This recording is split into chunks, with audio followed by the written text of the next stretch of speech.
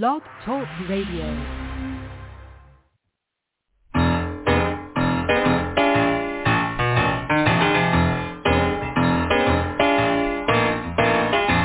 You're listening to The Catch with John Fisher on Blog Talk Radio, connecting life to faith. The world is trying to get it together, trying to help their fellow man, hoping we can make it better. Do you really think we can?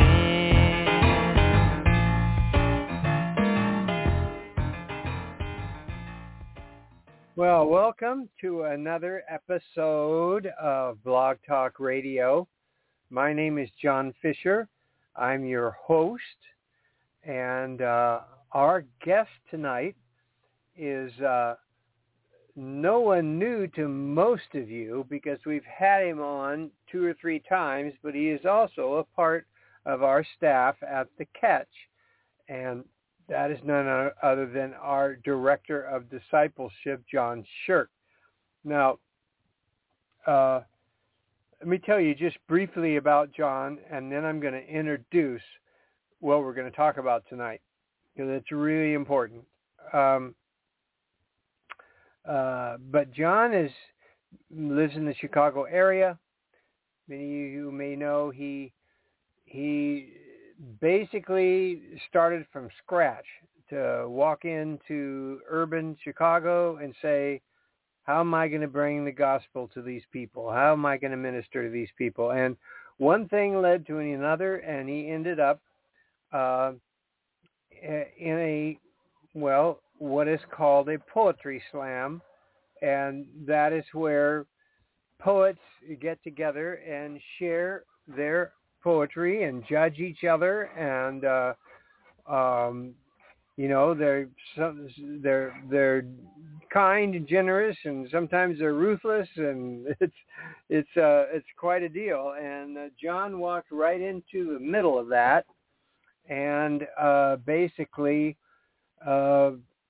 over time proved his faith, and found out he was a poet on top of that, and became a part of that whole community. And it's really quite a story. If you'd like to read about it, you can get his book, and we'll tell you actually before the end of the show how to get his book, Sacrificial Poet. But I just wanted you to know that background on John a little bit. And but he is also, as I said, Director of Discipleship, and his expertise, every time I talk to John, it just seems to come up how important relationships are. And I think that we are finding out that this is the new word for us in the 21st century. You know, we hear a lot about the Jesus movement, and the movie we've got 2 or 3 movies. We've got a new documentary on the rock group Love Song. There's just a lot coming out, and a lot of interest in the Jesus movement. So it's very tempting people my age who went through the Jesus movement to compare and to talk about it. And because a lot of people, there's a lot of interest, and with the Jesus Revolution film, a lot of people love going back and experiencing some of those things new. They bring back great memories. A lot of people met the Lord during that time and have followed him now for 45, 50 years. And so there's a lot of interest. But, and some people have even talked about how, maybe we can have another Jesus movement. The thing is, one thing we know, if we're going to have another Jesus movement, It's not going to be like the first one. It's going to be totally different. Just because 50 years is a long time, and people change and culture changes, and there's a lot of different things going on right now. And but the temptation is to compare. For somebody like me, I have a temptation to go back and compare. So excuse my long-winded introduction, but I'm kind of going to set John up here. You know, we have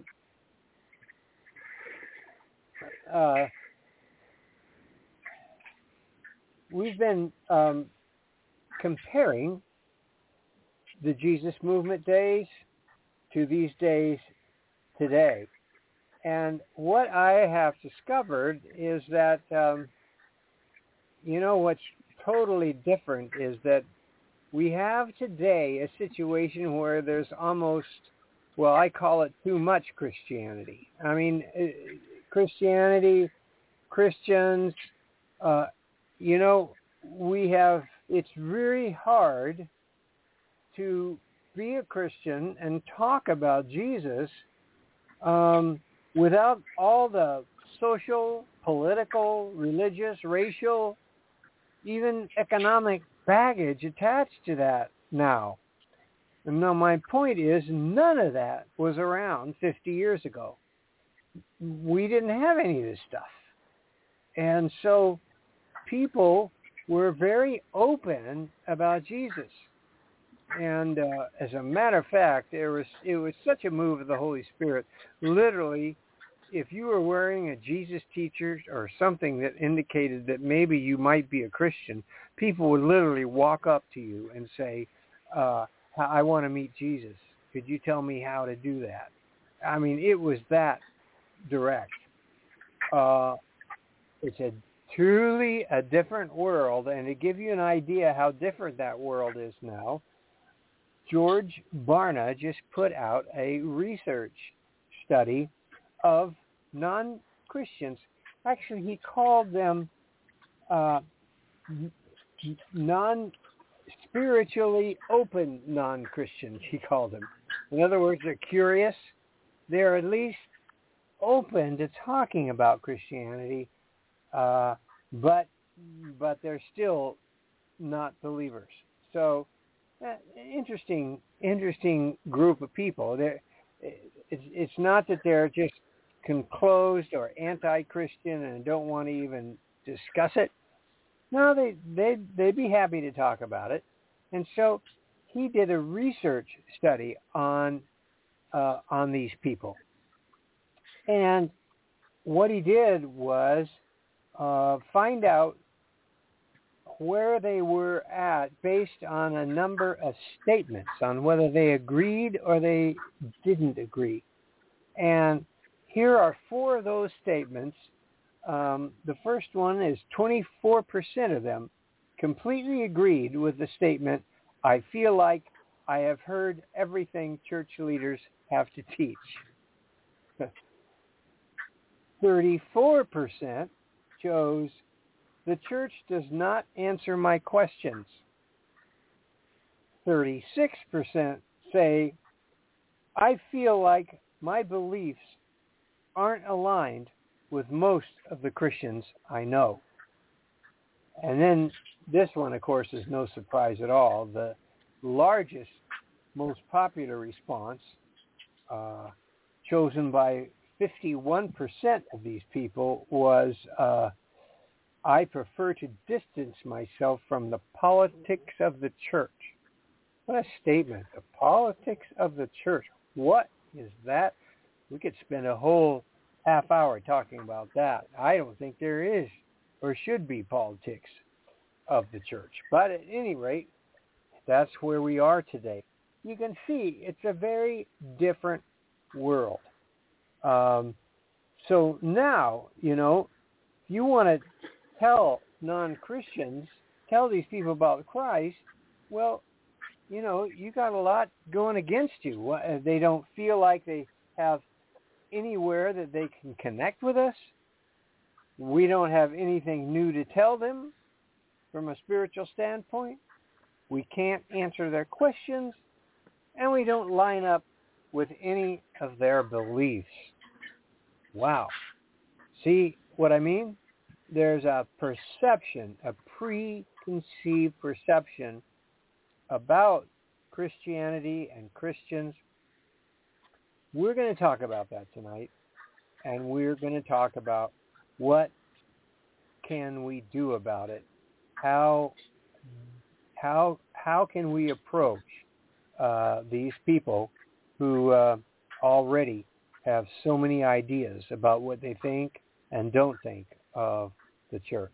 So, after all of that, please, John, I'd like to welcome you to Blog Talk Radio, and I hope you're ready to talk.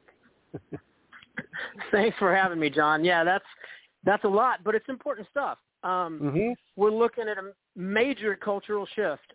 What I would say is, back in the original Jesus movement, we had a culture that was Christianized. It wasn't that everybody was Christian, but everybody, for the most part, our culture had a respect for the church as an institution, for Christian leaders, and they shared a lot of our worldview, a lot of our values and beliefs. And so it was only natural that somebody who was searching and would see somebody with a Jesus T-shirt and think, that person might be able to help me. But today, we're dealing with a post-Christian culture, and like Barna's statistics show, a lot of people feel like we've done that. We've been there, we've done that. We did the whole church thing, we did the whole Christian thing. I don't like how it turned out. I don't think it worked, and therefore, I'm ready to move on. And so why would I go to a church to get answers? Why would I ask somebody in a Jesus T-shirt? He's probably superstitious. He's probably against science. And we can, as believers, we can debate whether this is a fair critique and, the cause of this, but we can't escape the fact that it's real. And so, in a sense, in a Christianized culture, yeah, you could start with Jesus, because they came to you with a lot in common, and they came to you ready to listen. But in a post-Christian culture, I don't know that you can start with Jesus, because they think they already know Jesus and they've already given up on that. They think they already know what you're going to say, and so you have to start by being Jesus and showing love and building a relationship like Jesus did, which is where, you mentioned I'm all about relationships. I mean, I think Jesus was all about relationships. He said the whole law and the prophets was love God, which is a relationship, and love your neighbor, which is another set of relationships. So we have to get past the notion that we can just invite our friends to a church service or a church event, and they will listen respectfully to our teaching and encounter truth that they've never heard before and be transformed by it. Most of them won't accept an invitation until they have they won't accept an invitation to church, but they will accept an invitation to dinner. Yeah. And over dinner, you can get to know them. You can build a relationship. You can show love. You can get invested in their life. And then as a part of that, you can begin to share about Jesus and about faith. And then they're much more open. How do we do that? If that's true, then what things are important to us to be good at? What do we need to be aware of, and how can we help form relationships with unbelievers? That's a pretty tough thing, really, in a way. It used to be almost impossible because we were so different. You want to comment on that? Well, I think how we form relationships is the same way that anybody else would form relationships. We just can't use church and church programs. It used to be you could invite them to church and then build a relationship. The relationship has to come first. I was talking with a pastor today, and the great example is sports ministries. In a post-Christian context, inviting people to a sports league at your church, a lot of people are like, oh, it's church, like I'm suspicious, politics, all those things you mentioned, and they're not going to be interested in coming. However, if you tell your people, go to the local YMCA and volunteer to coach a, basketball team. Sign up to coach a Little League team at the Park District. If you go out where the non-Christian people are and get involved in sports and hobbies and organizations and engage them on their turf, then they're much more open and the relationship can be built. And then what often happens is they're surprised. It's like, oh, wait, you're a Christian. Well, you don't fit the stereotype that I had. You're not the person that I thought Christian, that I thought all Christians were. And then you can really engage with, well, who Jesus is and why I follow Jesus and why, there's been a lot of horrible things in many cases. The things that people are often critical of are actually based on things that have happened. There have been Christians that have given Christ a bad name. Mm-hmm. And you can have that conversation in a relationship. But only after the relationship. If you start with that conversation, the relationship will never happen. Yeah. Do you think we have to at times say as Christians something like, well, that's not me, or I'm not like that, or I don't believe that. This is me over here. I mean, do we have to do that sometimes? Do you think, John? Well, what you mentioned, I'm involved in the poetry community here in Chicago, and I've at times been introducing a poem and talking about that might reference faith, and one of the things I've said is, I'm the token Christian, and that leads me a lot of times to be apologizing for a lot of things Christians have done, because the church hasn't always lived up to the teachings of Jesus. Yeah. And frankly, I probably haven't always lived up to the teachings of Jesus. That's why the church and I both need Jesus. And so I think we can be honest about, the church doesn't have its act all together, and I don't have my act all together. But that's precisely why we need Jesus. I think the best gospel presentation in America today is when I let my not yet Christian friends eavesdrop when I share the gospel with myself. And when they hear how much I need Jesus because of my own struggles and questions and failings, I don't need to. Again, back in the 70s, maybe you could say you need Jesus because people believed that, and that's why they came to you and asked, how do I meet Jesus? But now, saying you need Jesus, they're going to assume you're talking about all the baggage that has been piled on that in a post-Christian context. Now they need to hear me say, I need Jesus because of these struggles in my life, because of these issues in my life. I need Jesus. Jesus is where I find hope.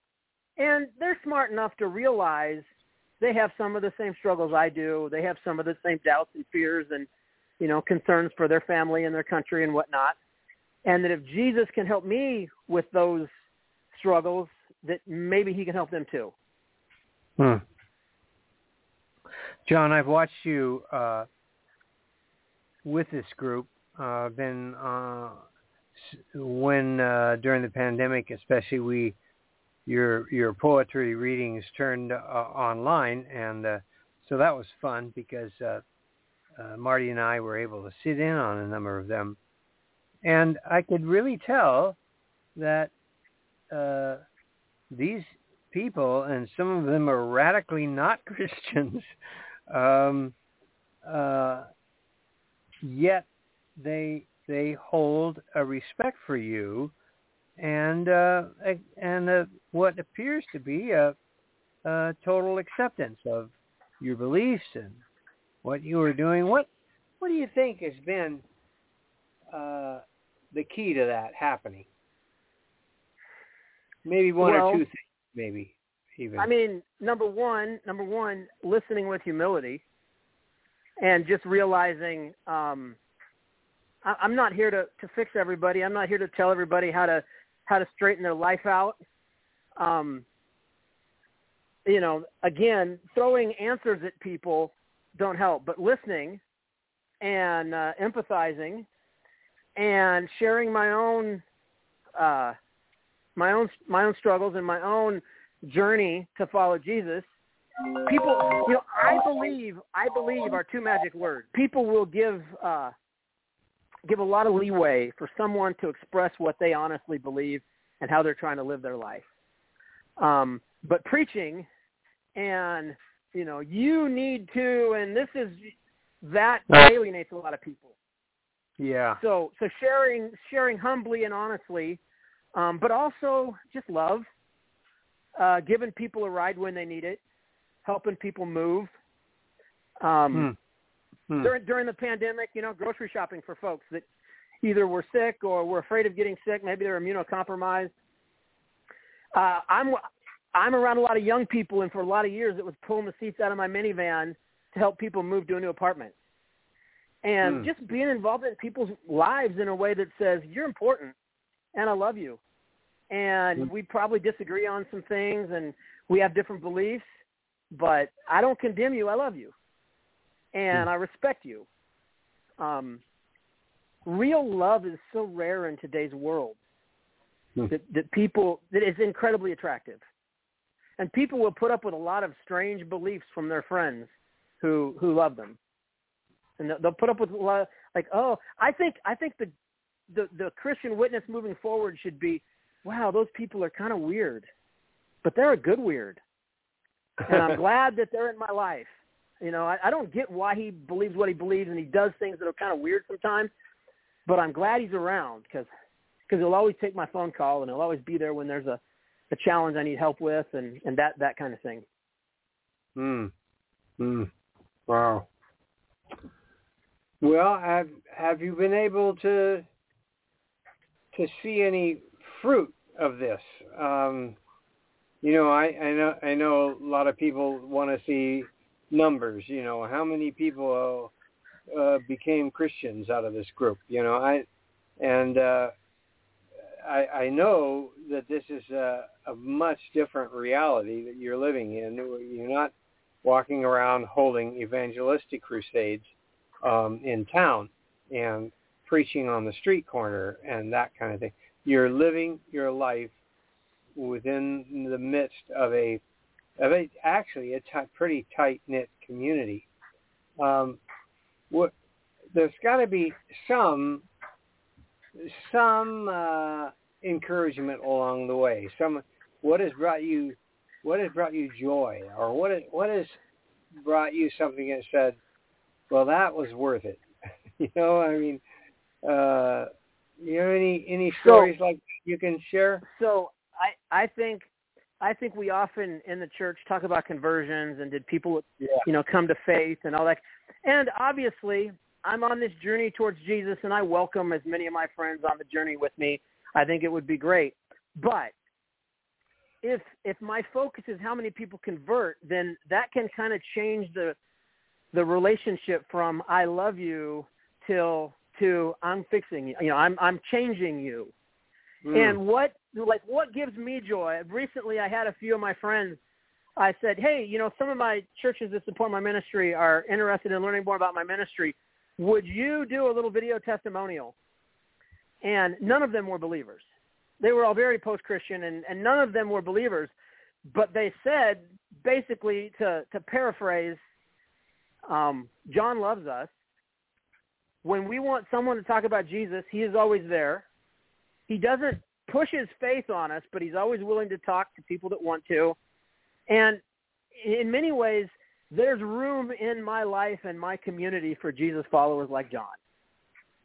And I would love for them all to say, wow, I met Jesus too. And John, let's all be, brothers and sisters and go on this journey together.